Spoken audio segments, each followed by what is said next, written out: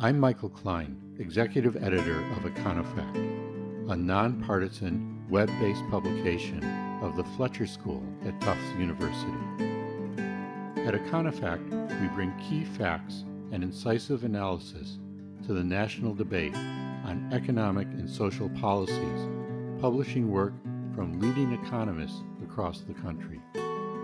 You can learn more about us and see our work at www.econofact.org. This summer, the heat dome that has been smothering the Pacific Northwest has caused unprecedented high temperatures. While weather is not climate, the number of unusual events, from heat waves to storms and hurricanes, makes apparent what the vast majority of climate scientists agree upon. We are facing drastic climate change. Scientists warn that if global temperatures increase more than 1.5 or 2 degrees Celsius, there will be severe damage to the Earth's ecosystem, with accompanying adverse outcomes for human health and well-being. What is the evidence that human activity has contributed to climate change? And what can be done to slow or reverse it? To answer these questions, I'm very pleased to be speaking today to Professor James Stock of Harvard University. Jim is widely recognized as one of the world's foremost experts in econometrics, the statistical analysis of economic data. In the past few years, he's been using these tools to look at climate change, and he's focused on climate issues. Jim served as a member of President Obama's Council of Economic Advisors in 2013 to 2014, where he had the climate and energy portfolio. Jim, welcome to Econofact Chats. Thanks, Michael. Jim, let's first discuss the evidence that climate change is caused by human activity.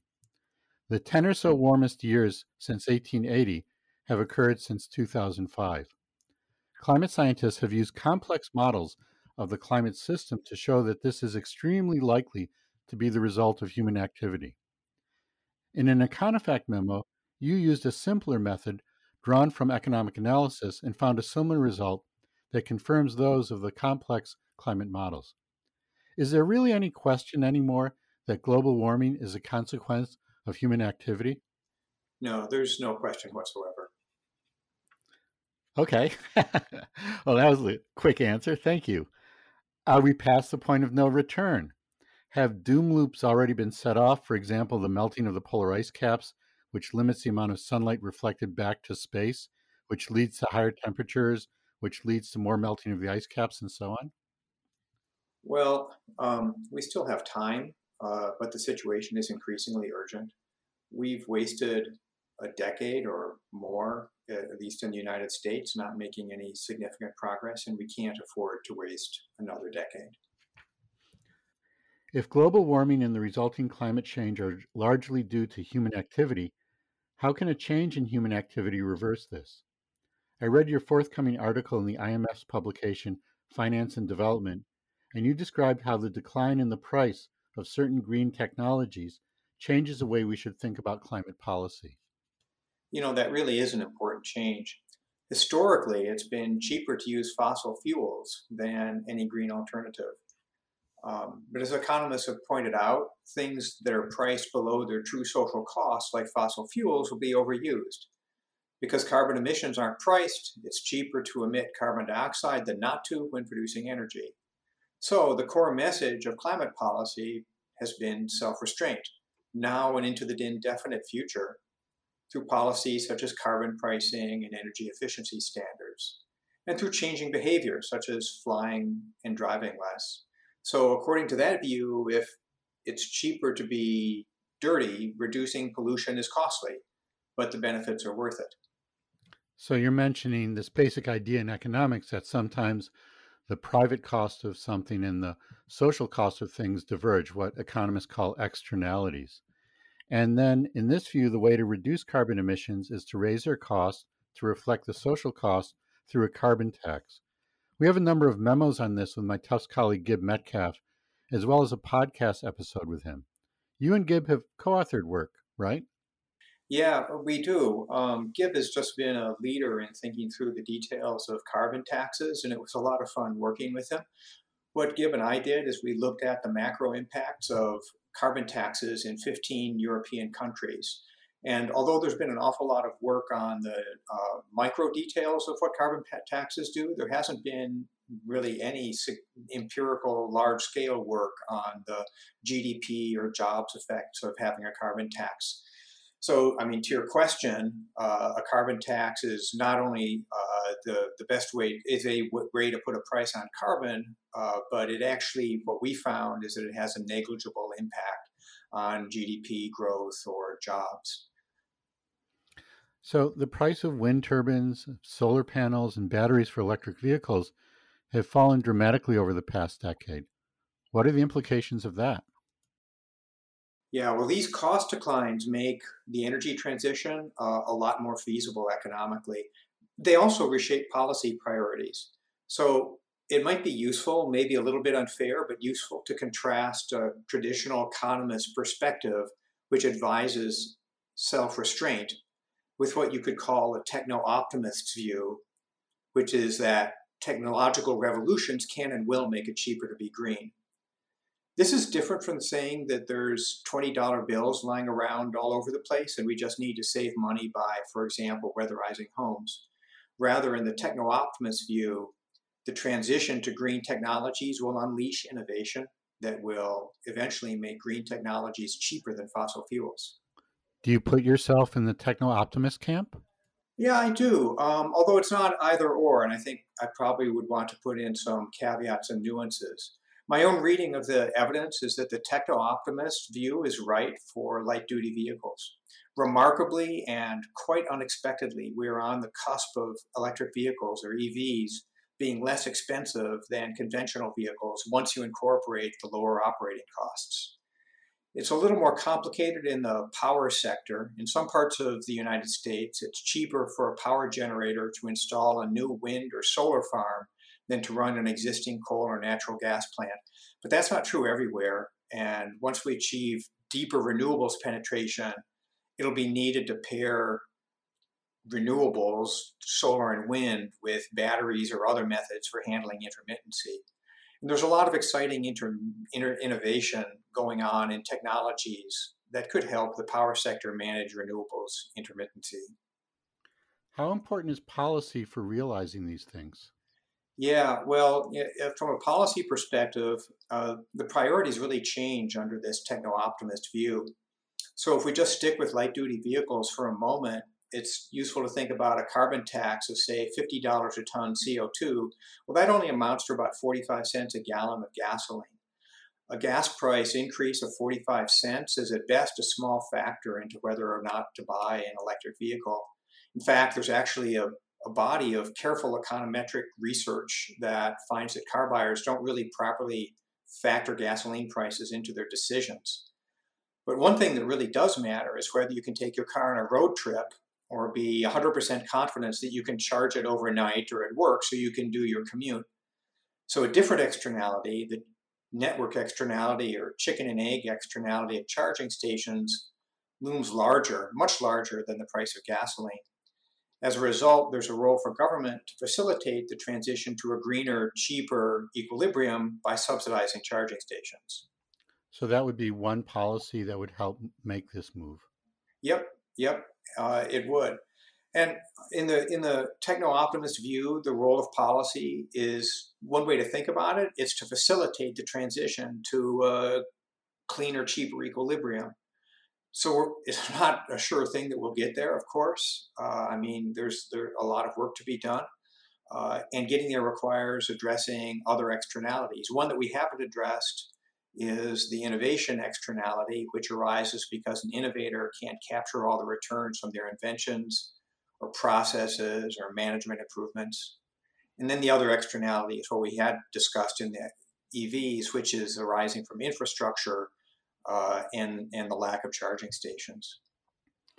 But all of this still wouldn't solve the problem of climate change by itself, would it?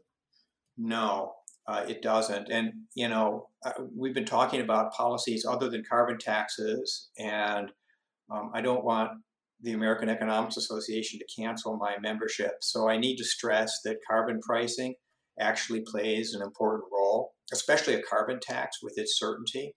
It's just that in some areas, and in those areas where green technology approaches cost competitiveness with fossil fuels, other policies come to the fore. What's an example of that? Well, I mean, the example of one example of where they come to the fore, where policies, where the technologies is approaching cost competitiveness is, as we discussed, light duty vehicles. But I guess it's also important to keep in mind that there are some areas where it's just going to be, where at the moment we just don't actually have any good sense as to what the technological path is going to be going forward, especially one that's going to be cost competitive with fossil fuels. So these are what's called so-called hard to decarbonize energy uses. An example that I think is a really good one is aviation. So in its most recent annual energy outlook, the U.S. Energy Information Administration projected the price of petroleum jet fuel in 2050 to be $2.77 a gallon. Currently, there's a lot of excitement about what's called sustainable aviation fuels, and those are non-petroleum fuels that can be used in existing jet engines. Some of those fuels currently exist, like using waste vegetable oils and oil crops as a feedstock to make what's called renewable diesel or renewable jet fuel.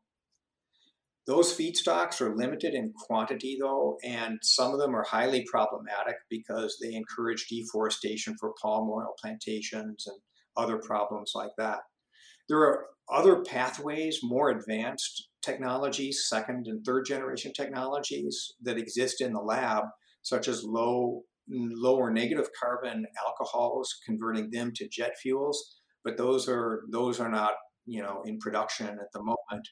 The prospect of such fuels competing with petroleum jet fuel at $2.70 a gallon without an implicit or explicit carbon price is daunting. So will that get us to a reversal of climate change? Well, I think that's a tough question. I mean, I think this is multifaceted. If you think about the path that we might need to take to get to 1.5 degrees, that's going to require an enormous amount of the energy transition technologies that I've been talking about and policies.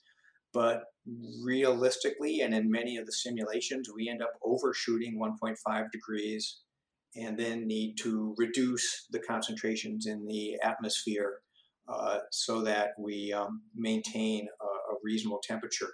So there are technologies for doing that, direct air capture and then sequestration. Those technologies are nascent. There's a lot of interest in them. But those, if you think about it for a minute, there's absolutely no productive reason why anybody would ever do direct air capture, take carbon dioxide out of the atmosphere and then put it into the ground. If it weren't for the fact that that has negative consequences on the climate, you'd never do it. So those things simply aren't going to exist without a carbon price. So the private benefit of that is zero, even if the social benefit is quite high. So again, we get to this issue of externalities, which pervades all of these issues having to do with climate change. Yeah, exactly.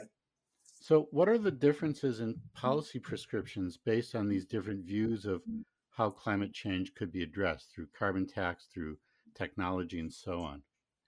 Well, I see these nuances and the declining green energy prices as leading to a fundamental shift in climate policy economic thinking. From how can we make it more expensive to be dirty to how can we accelerate the date at which it becomes cheaper to be green. But whether we actually reach that low cost green equilibrium is far from a foregone conclusion. Whether we get there and how quickly hinges on policy. Also, isn't it the case that every sector and even every country are different from each other? So there's not a single one size fits all solution? Yeah, absolutely. I think that's completely true. So, and if you go through the sectors are very different. So we talked about light duty vehicles and charging stations. Well, charging stations actually are quite important to the EV transition, But if we think about aviation and fuels that can actually be used in existing jet engines and can be dispersed through existing technologies that exist at airports and so forth, then there really isn't this chicken and egg problem. So we're going to need to have different solutions for different sectors, and we're going to have different carbon pricing schemes for different sectors. I think that would be the efficient way to roll things out. In some sectors, it's important to have carbon pricing early on. Right now, I think that in the power sector, having carbon pricing for solidifying and jumpstarting the transition to deep renewables penetration would be actually quite important. Whereas in other sectors like aviation, I don't see carbon pricing as having a particularly important role at its point. It would probably drive up the price of flying on a jet somewhat, but that's not really going to help with deep decarbonization. You're talking about differences in sectors, but also differences across countries, and this raises some broad ethical issues. Yeah, that's for sure. This view that it is more expensive to be green has really lasting problematic implications, and it's one reason to think about how important it is to drive these technologies to a cheaper future. The West was able to industrialize in a very dirty way and raise its living standards, and now countries like China and India want to make their people wealthier as well. But the West is now saying, well, you can't really do that the way we did it because it will ruin the environment. Yeah, absolutely. I mean, on a moral level, the climate crisis is the West. It's our collective responsibility, and it seems appropriate. It is appropriate for us to bear the cost of decarbonization for the benefits of others. But it's really hard, and it's really also really hard to see how we can ask developing countries permanently to be in a situation where they're foregoing the benefits of cheap energy. Now, that could lead to another layer of self-restraint where rich countries provide transfers to developing countries to subsidize their use of clean energy. Given political dynamics here and globally, it's hard to see how that's sustainable. I mean, if fossil fuels really are the cheapest option, then we're going to be asking every day into the indefinite future that billions of people pay more to avoid using cheap fossil fuels. And I just don't see how that's a sustainable future. So it really stresses the underlying importance of driving the development of green technologies. Yeah, it's very hard to imagine the United States Congress paying China these days or anytime in the future to develop these technologies and to use them. But even within the United States itself, policies need to have political support to be enacted and to be durable. What was your experience, Jim, on the Council of Economic Advisors about the politics of climate change and the political feasibility of getting these programs enacted? Well, there has really been a sea change since I was there in 2013, 2014. Putting aside the pendulum swings, the Obama administration at the time was very forward leaning. We tried to enact an economy wide cap and trade system, and then later implement, when that didn't work, we went ahead to implement an ambitious regulatory approach to reducing emissions in the power sector. I worked on that latter effort, which led to the Clean Power Plan, which was then suspended or replaced by the Trump administration. But the scope of what we could contemplate back then, even just 8 years ago, was a lot more circumscribed than what we can contemplate today. I'd say the biggest change in the climate area, the reason that we can talk about greater ambition, the biggest change in the climate area has actually been the rise of the youth movements in the past few years. In the US, the Sunrise Movement, for example, has been incredibly influential and really a force for good. We focused on technology during this conversation. But the most fundamental reason for optimism, I think, is that today's young people want to fix the problems that our generation created, and they want to do so quickly. That political support makes ambition possible, and our job now is to turn that ambition into action. Well, I hope that that can be the case. And it's not just young people. I think more and more people with extreme weather events, as I mentioned in the introduction, are recognizing the implications of this. It's no longer just a theoretical possibility.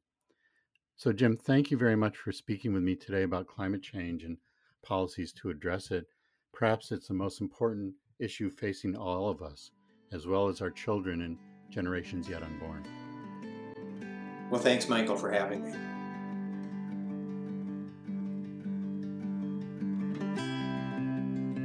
This has been Econofact Chats.